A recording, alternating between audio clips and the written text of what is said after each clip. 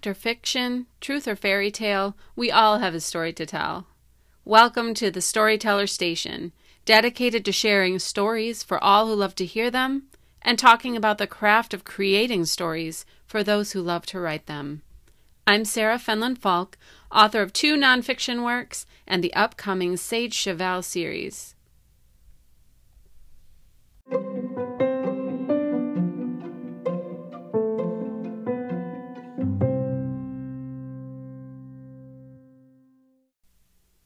Welcome back to Storyteller Station. So glad you're here. And as always, I hope that whenever and wherever you are when you're listening to this, it is a beautiful day in your neighborhood. It is a cloudy and kind of drippy day here in Illinois as I record this, but there is brighter weather on the horizon and supposedly warmer weather too, so I always look forward to that.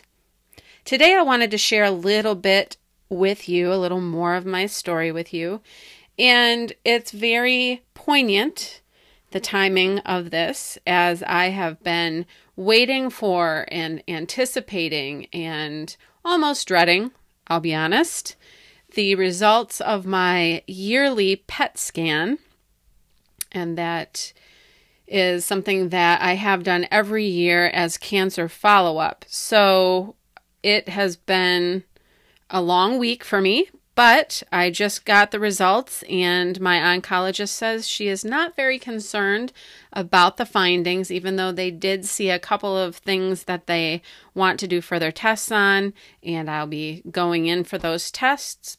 However, I am no longer dreading or too terribly anxious about this anymore. So I'm very thankful and just yes, very thankful. So I wanted to share something that I wrote in June of 2015, and it is entitled The Other Side of Struggle, Not Beyond It. So without further ado, here we go. The other side of struggle, not beyond it. I'm done with chemo. The oncologist and I spoke before my last treatment, and due to my somewhat extreme and adverse side effects, he reduced my dose by 50% total last week. He said if the side effects were the same, though he was convinced I wouldn't feel them at all this time, then I would just be done. Well, the side effects were the same, and I even had a side effect that had disappeared return. I'm done with chemo. It has been a bit anticlimactic, I must admit. There's a sense that something's still hanging over my head. The plan at this point is to continue with Herceptin, that is a HER2 blocker drug, once every 3 weeks for the next year. This will be done through IV at the Block Center. I want to go to the Block Center so that I can continue to receive my IV vitamin C. The problem with this plan, however, is the condition of my heart. I had an echo done before my last treatment and found that my ejection fraction was diminished by 20%. Ejection fraction is the measurement of how much blood the left ventricle of the heart is pumping with each contraction. A normal ejection fraction is somewhere between 55 and 70. Mine is 40.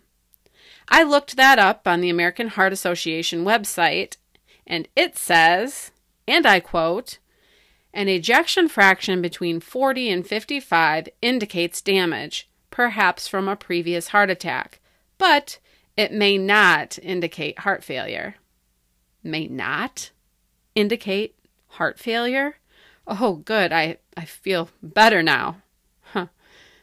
The decrease in my heart function is attributed to the Herceptin. I was not given Herceptin at my last treatment due to the results of this echo. The doctors I spoke with seemed confident that withholding this dose will allow my heart to bounce back, and they expected to see an improvement in my ejection fraction next week when I have the echo repeated. Of course, I am concerned for my heart, which has already taken on a lot of hard-hitting drugs in its day. I had a lifetime dose of a chemotherapy drug called adriamycin in 1991-92, which is also known to damage heart function and was found to indeed have damaged mine. Going forward, I still have some very weighty decisions to make.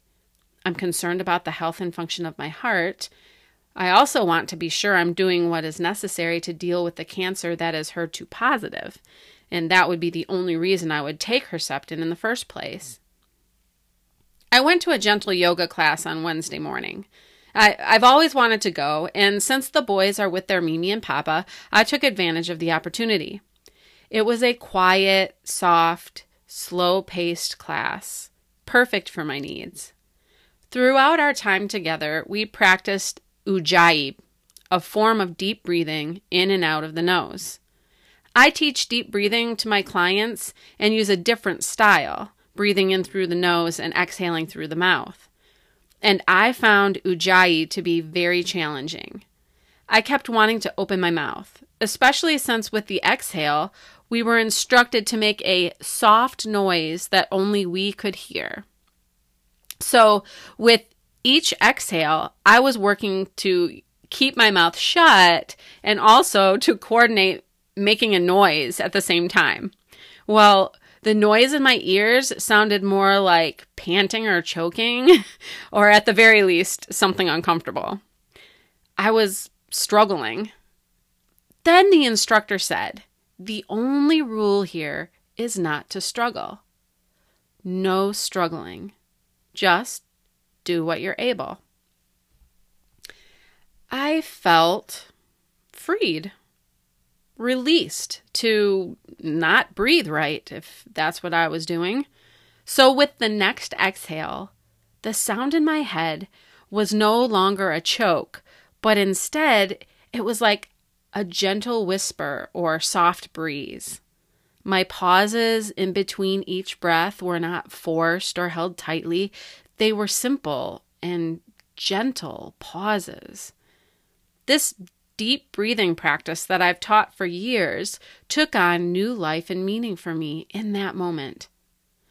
Since then, I've reflected on the transition and recognized that once I let go of struggling, once I set myself free from the expectations of, quote, doing it right, I easily entered into a relaxed state where that style of breathing seemed natural to me. This led me to wonder more about the concept of struggle and to consider what else I might be keeping myself from. I listened to an interview with Mary O'Malley, author of the book What's in the Way is the Way. I haven't read the book yet, but I enjoyed the interview and her gentle perspective on life.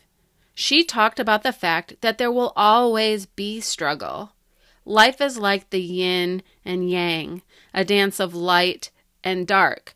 But if we incorporate and include all of our experiences in life and stop trying to rid ourselves of what is uncomfortable or undesirable, then we can move toward healing.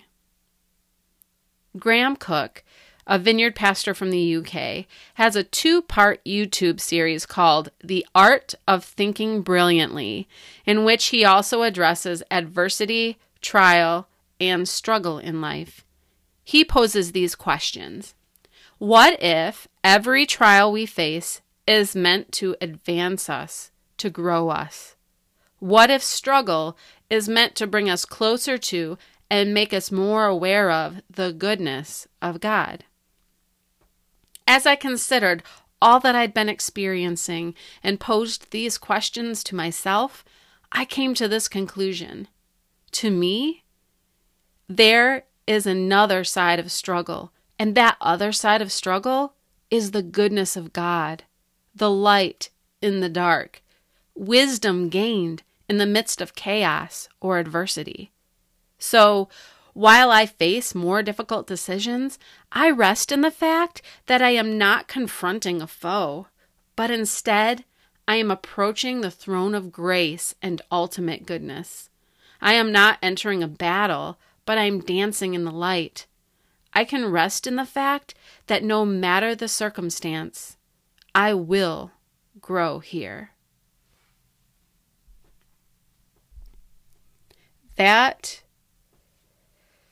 came from a very difficult place, very difficult time, as you can tell, but I really still do feel and try to live with the understanding that there's this constant tension between pain and purpose, suffering and joy. And in holding that tension and allowing it in our lives does indeed allow for healing. It can move us forward. It can grow us and change us and teach us. So I hope that you found this helpful. I believe struggle and suffering is a universal truth, and whoever you are and wherever you are, you can certainly identify with some portion of that. But just remember, there's always another side to the coin. There's always that light in the darkness. There's always the joy in the midst of the pain and suffering.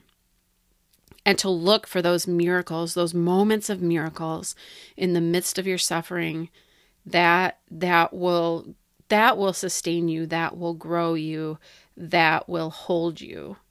So that's my hope and prayer for you today, that you would, if you've just been seeing the darkness, that you would see that glimmer of light in the midst of your darkness, and that you would just begin to see the miracles in the midst of the pain and suffering. So those are the words, and that is the story that I wanted to share with you today. If you want to read more, you can visit my website, sarahfenlonfalk.com. I will go ahead and put up links to the book and the YouTube series that I referenced in this podcast today. And as always, I invite you to join Storyteller Nation for conversation and some freebies, and you can do that on my website, sarahfenlonfalk.com. There's also a Facebook group, that's Storyteller Nation on Facebook. You can just search that and drop me a note there. I look forward to spending more time with you next week on Storyteller Station, and as always, have a beautiful day. Bye for now.